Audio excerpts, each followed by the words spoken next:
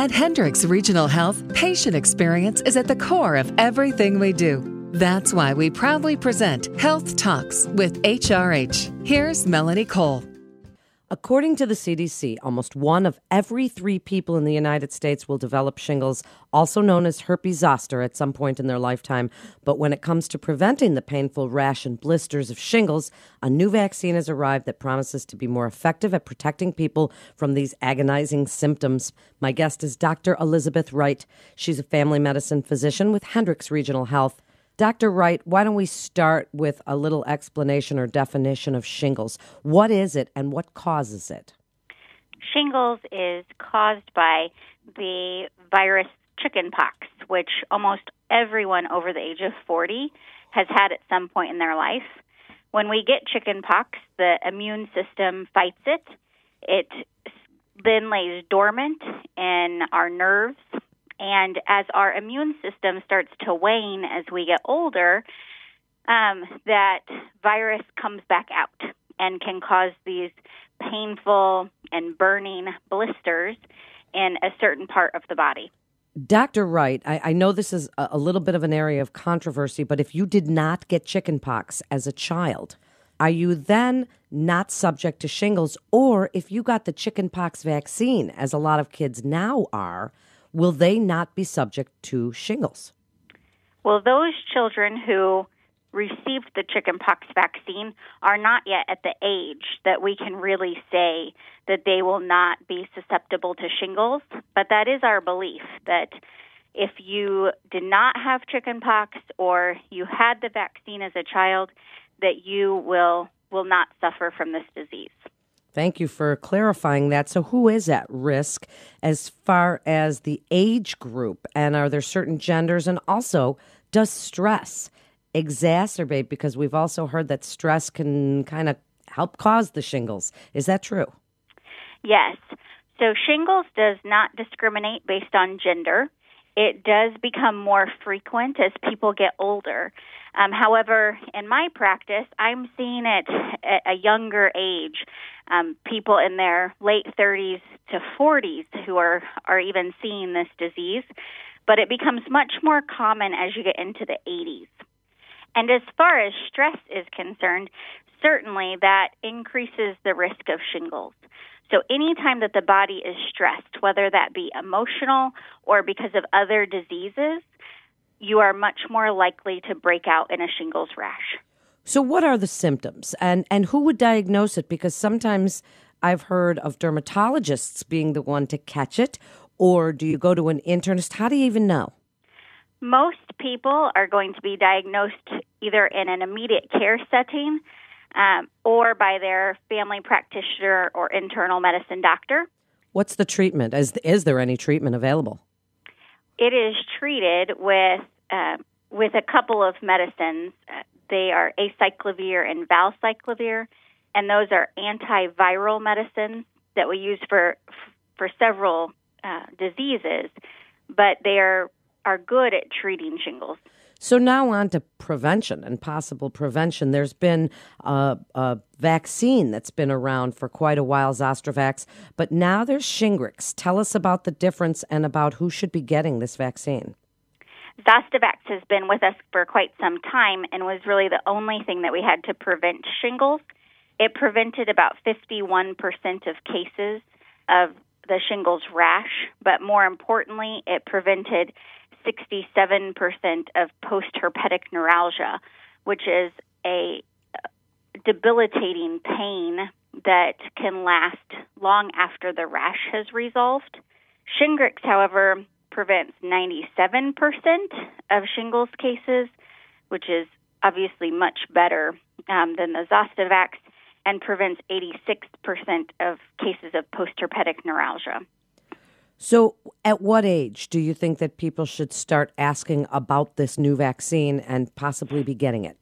Shingrix is approved down to 50 years old, so that's a big change from the Zostavax as well. With Zostavax, we were only approved down to the age of 60. The CDC started recommending it to be done earlier, but it wasn't being covered. So Now we have Shingrix that is approved down to the age of 50 and should be covered by insurance down to that age as well. Who should not receive this vaccine? The same as Zostavax, anyone who is immunocompromised should not receive Shingrix. However, that's really just because we don't have the safety information on it yet, because it's not been in the market long enough. It is quite possible, because Shingrix is not attached to it's not a live vaccine. There's no live virus in it. It's quite possible that the immunocompromised will be able to receive this vaccine once we have the safety data. Are you and your fellow physicians asking your patients who have been vaccinated with Zostavax to come back in and receive this new vaccination? We are. And that's really because in recent years we have found that Zostavax, its effectiveness has started to decrease after about 3 years after receiving the vaccine. And the Shingrix does not appear to do the same thing. So we believe that Shingrix is going to last a lot longer because the immune response is so much better after receiving Shingrix. So we are asking that people come in and receive this new vaccine. Will it need a booster, do you think? So the Shingrix is a 2-part immunization. So you get one at the first visit, and then you get a second immunization 2 to 6 months following that. So you do have to get both shots to be completely effective, but then we don't believe it's going to need a booster. Time will tell, however. If somebody does, unfortunately, get shingles, and you mentioned the post-herpetic neuralgia before, that pain and that rash, and you mentioned the antiviral treatment, but what about the pain and the fact that some people report that that pain lasts 6 months or even longer? What do you tell them about dealing with it and things that they can do at home to help kind of deal with some of the pain of shingles? The pain during the rash can be aided by prednisone, which is a prescription medicine. So oftentimes we use that to decrease the pain in addition to the antivirals. Anti-inflammatories and Tylenol can help to some extent. Really, this is why this vaccine is so important, because the pain is very difficult to treat. I have several patients of mine who have this lasting pain. I have a couple patients who have post-herpetic neuralgia that has been ongoing for years, and it's very difficult to treat. So learning how to manage that pain with behavioral techniques has been very important for them. But medication-wise, there's often not a lot to be done. And people can also try calming modalities such as meditation, wet compresses, calamine lotion, or colloidal oatmeal baths, and so many other things.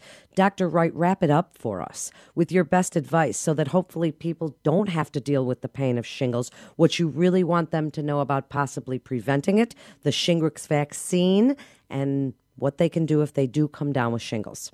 I think that it is a very important thing for us to be discussing. Shingrix is new on the market. Most people are going to think that because they've already had the shingles immunization that they are covered and that they don't need anything else. But it's important for us to be talking about how effective Shingrix is and how important it is to get this vaccination so that we no longer have to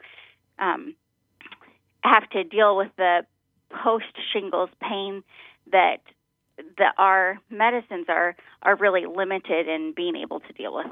Certainly true, and thank you so much for joining us today, Dr. Wright. This is Health Talks with HRH, Hendricks Regional Health. For more information, please visit hendricks.org. That's hendricks.org.